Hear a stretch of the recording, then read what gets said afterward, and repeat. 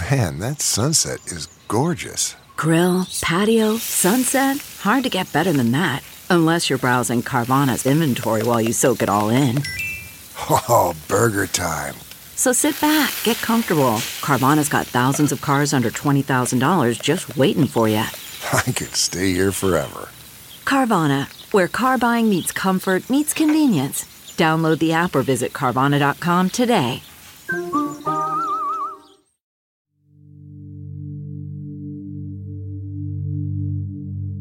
On November 2nd, 1973, a girl told a Hillsborough County deputy that a few weeks earlier, she'd seen two suspicious men in the woods where John disappeared. She said they were standing beside a yellow car, holding bows and arrows. They tried to get her attention. After I read that police report, I kept thinking about that girl, what she saw, how she felt, and how she got away. She was the one person who had some idea of what my brother had encountered in his last moments. Then, out of the blue, just last year, I got a chance to talk with her. I guess not everybody's lucky enough to be the person that got away. I'm David Kushner, and this is Alligator Candy.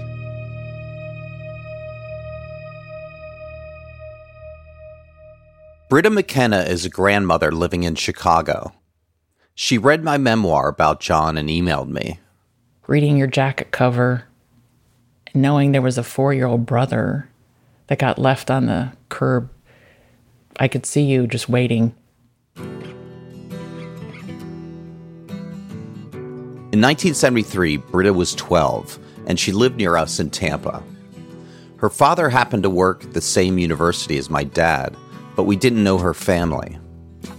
Britta was a competitive swimmer on a strict schedule. When she had free time, she loved taking off on her bike. I had a 3-speed. It was red. It's one way to get a breeze down in the humid Tampa summers. And I usually had a purpose when I was on my bike, whether it was the candy store or a friend or to go meet somebody in a park. It was always happy. So there was this adventure, and the wheels of a bicycle took me there. Like a lot of kids in our neighborhood, Britta would bike through the woods to the 7-Eleven to buy candy. Her favorite was Bit-O-Honey. The taste is obviously sweet and nutty and has a little bit of maybe molasses to it. The part that I like is it lasts a really long time, and you have to make a choice. Do you chew it and have it get stuck in your teeth? Or do you just suck on it and enjoy it for a very long time? A few weeks before my brother disappeared, Britta and her friend headed to the 7-Eleven. They turned off the main road and pedaled down the dirt trail into the forest. They rode over the palm fronds, past the fallen oranges. Britta and her friend got their Bit-O-Honey and were eating it as they walked their bikes back home through the woods. That's when Britta noticed the yellow car. And in the distance on the right, I could see 2 figures, very colorful, moving about in the distance, which caught my eye. They were dressed in some kind of archery outfits. She thought they looked like Robin Hood. As I got closer, I noticed that one of them had a bow and arrow. So I asked them what they were doing, because it seemed odd to me that they would be dressed up like Halloween, although it was just before Halloween, but with bows and arrows. And so they said, well, we're shooting little animals. Do you want to come see? And then at that point, I realized I don't think I want to see. Britta froze, then turned to her friend and urgently told her, "Ride like the wind."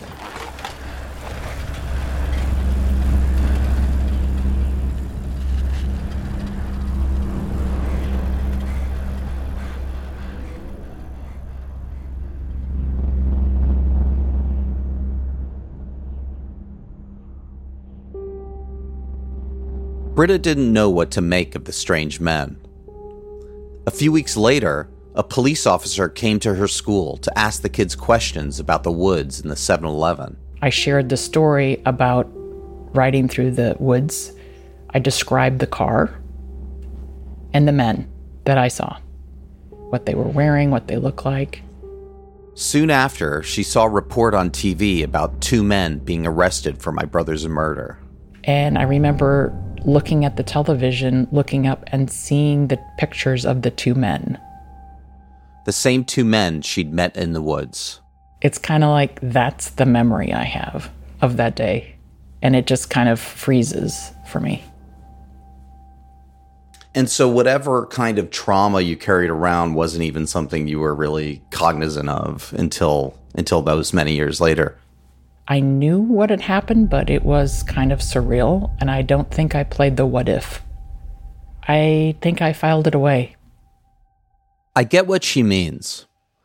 Our experiences are so different, but Britta and I both felt so isolated and silenced by our trauma. I think that's a common experience for a lot of people. For Britta and for me, we couldn't keep quiet forever. Recently, she discovered a letter that her mother had written to a friend back when John disappeared. Reading it got Britta thinking about that encounter in the woods, about what could have happened. This is page 3. There has not been all glory since our move to Florida. Her mother wrote about my brother's death, boy about the statement Britta gave to the police at her school. One day when Jonathan was still missing, the police interviewed each busload of school children one by one, and Britta told them how she and her girlfriend went to the same convenience store 3 weeks before, down the same wooded path. On their way back there was a man standing in the path, pointing a large hunting arrow at them. When I read from my mom's words, it was very real. Britta's mom wrote about how Britta recognized the men who murdered my brother. She correctly identified Johnny Paul Witt and Gary Tillman's small yellow sports car. Witt was sentenced to death, and Tillman's case is being tried now. In my mom's words.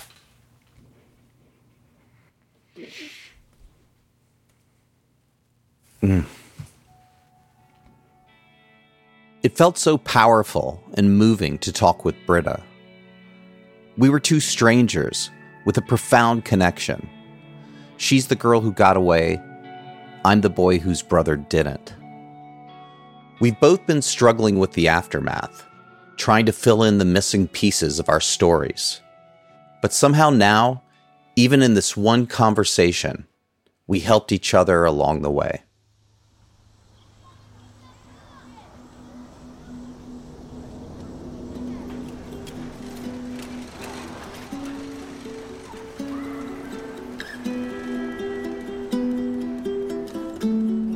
The memory of John going to get me Snappy Gator gum makes me feel so close to him. For Britta, memories are tied up in the taste of Bit-O-Honey.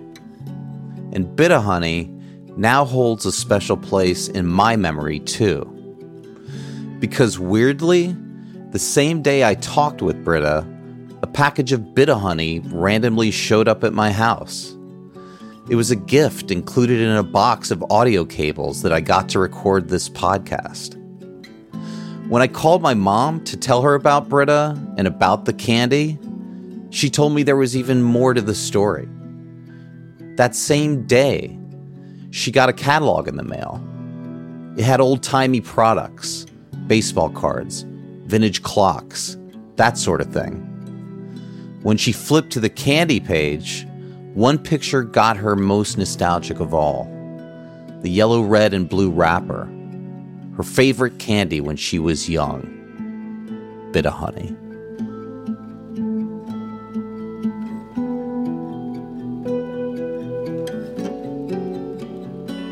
Maybe it was all just coincidence. But as I held that package of Bit-O-Honey, it kind of felt like I finally got the candy from my brother. 50 years later. Even if it was just in my imagination, it was sweet.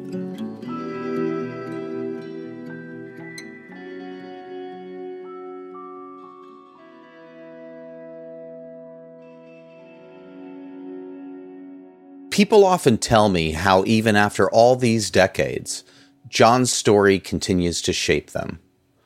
S.B. Ball, John's psychologist, told me that he never again felt as safe letting his own kids outside. He told me that an October doesn't go by without him thinking about my brother.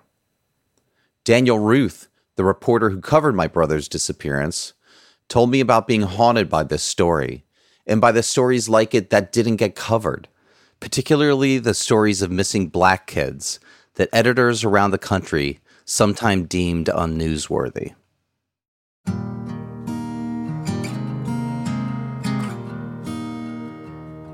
More and more, I see how far-reaching trauma and loss can be. I think of it like throwing a rock in a pond. My family took a direct hit, but the ripples spread across the town and across generations. I feel my brother's presence now more than ever. So does the rest of my family. Years ago, Andy wrote a song about John. But after talking with me and my mom for this podcast, he decided to produce it. It's called I Will Be Your Memory. To remember and to say, I won't forget, I'll be your memory. All these conversations have helped Andy and me get back in touch with John's life at last, and not just his death. For the first time in decades, Andy has been putting up more pictures of John around his house.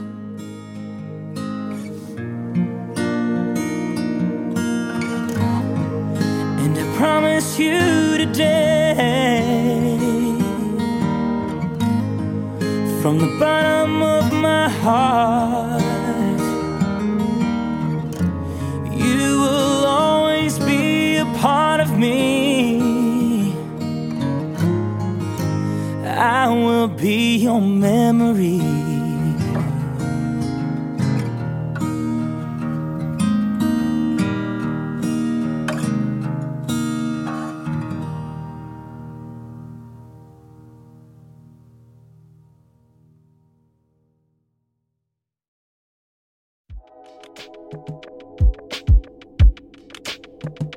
Did you ever wonder what it's like to live alone, hidden in the woods, not speaking to a single soul for 30 years?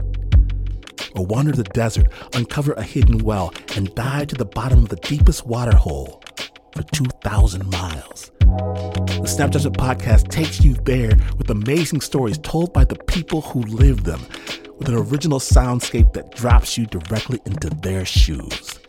Snap Judgment. Listen and subscribe wherever you get your podcasts.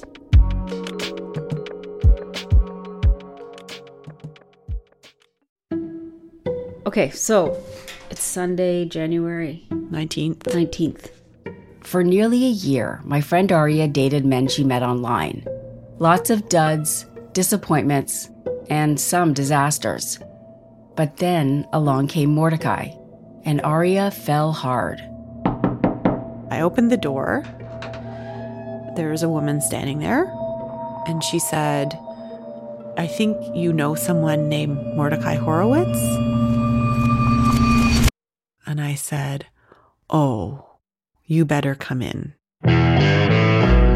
In 2019, a friend of mine fell for a sensitive millionaire named Mordecai.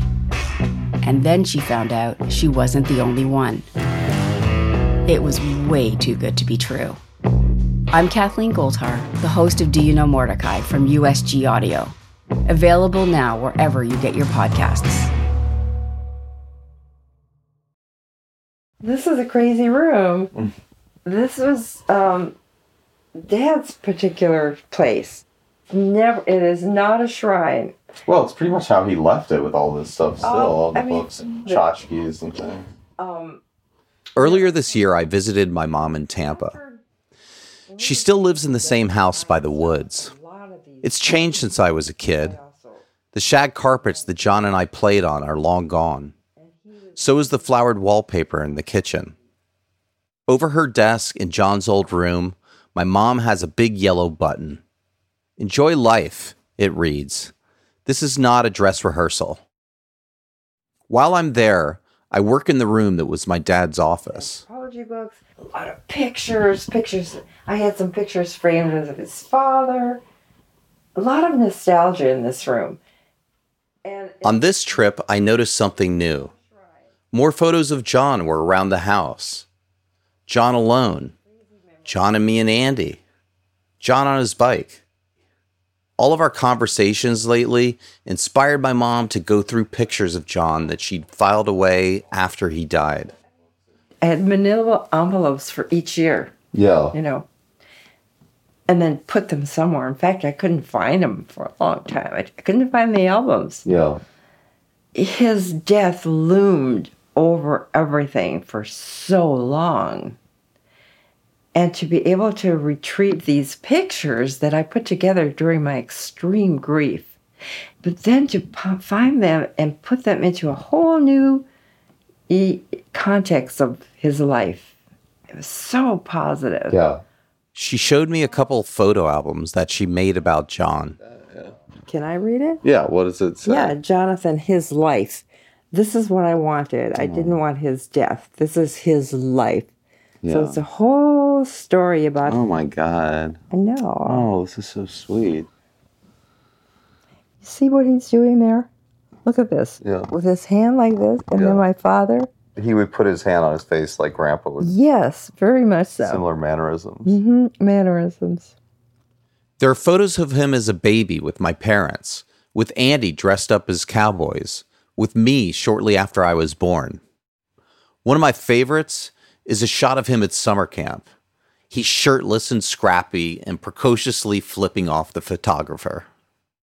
Sitting there together, it felt so sweet. Just to be able to talk about my brother as a kid who lived, as someone we loved, who loved us back. And my mom found more than photos.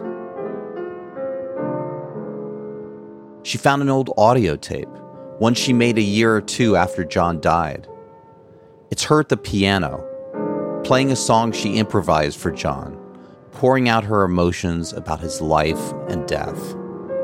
I'd never heard it before.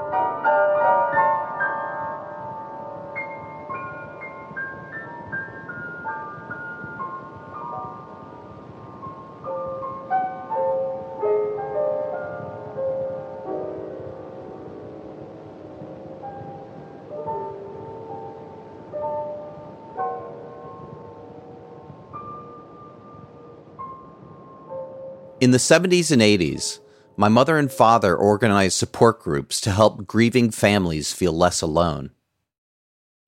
These days, I'm trying to follow their example. What was your brother's name who died? His name was John. It was Jonathan. I called him John. I'm on the board of directors of Good Grief. It's an organization that helps children who are grieving and their families. With so many deaths from the coronavirus, this has become even more necessary. The kids in Good Grief are a lot like Britta and I were when we were younger, grappling with death and loss and trying to figure out how to talk about it.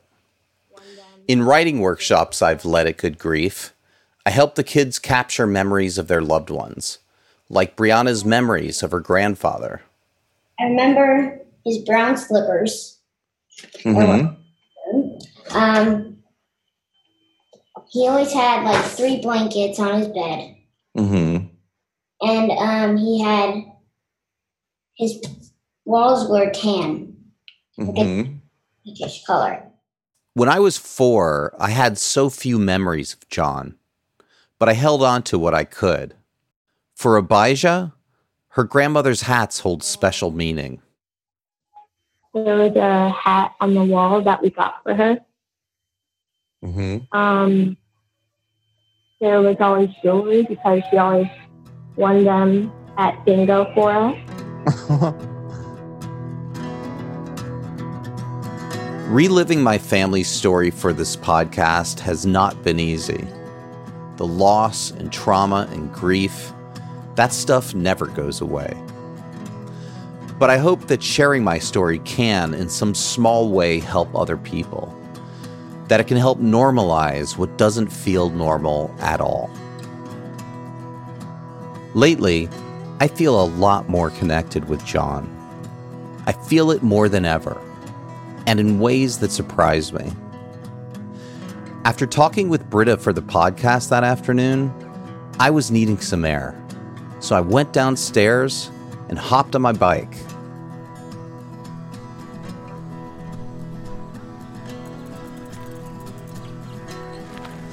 It was a bright fall afternoon, crisp and clean, the sunlight filtering through the few clouds overhead.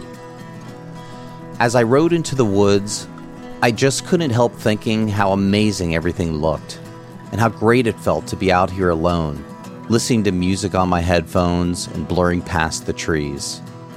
I biked through a field, across a road, and down a path by a river. Then, darker clouds suddenly started rolling in.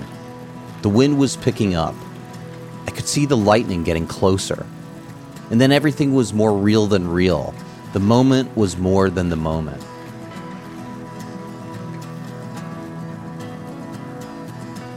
I started thinking about my brother, feeling how happy he must have been in his final moments, riding back from the store with our candy. And then I got this powerful feeling that if I got struck by lightning right there, right then, I would go out in such an indelible moment of happiness and meaning, a last fantastic bike ride, just like it was for John.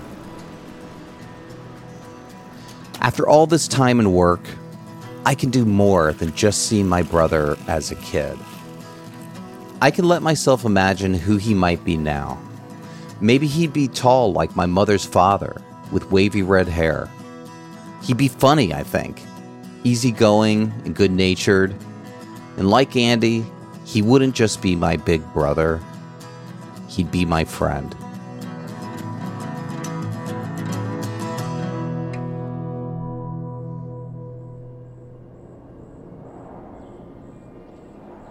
The memory of my final moments with John is still so vivid, but I see it a bit differently now. He's there on his old red bike in his sleeveless brown shirt and cut-off jean shorts, eager to take off into the thicket of cypress and palm trees across the street. And I'm standing there beside him, but I'm my age now, his little brother, fully grown. I know that while his death was so tragic, he was never more alive than his very last ride.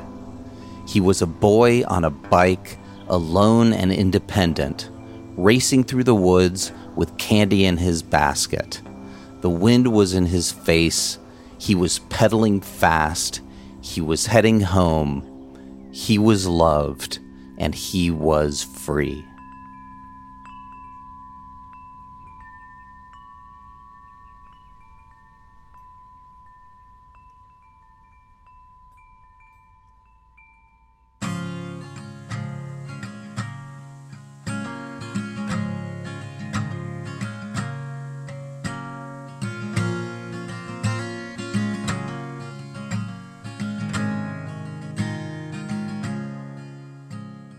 This episode was produced by James T. Green, with production support from Alex John Laughlin.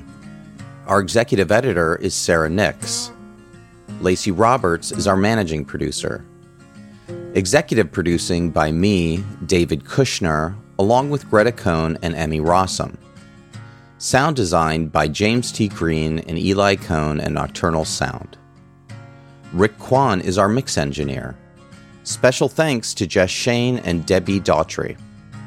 Our USG audio team includes Jessica Grimshaw, Josh Block, Jennifer Sears, and Daniel Welsh. The song I Will Be Your Memory was written and produced by my brother, Andy Kushner. This podcast was inspired by my memoir, Alligator Candy. I'd like to thank my family and friends and everyone who helped create this podcast. I'd also like to thank Good Grief for all the work they do. To learn more about Good Grief and support their efforts, please visit good-grief.org. That's good-grief.org. This is a USG audio podcast in collaboration with Transmitter Media. For more information, go to our website, usgaudio.com.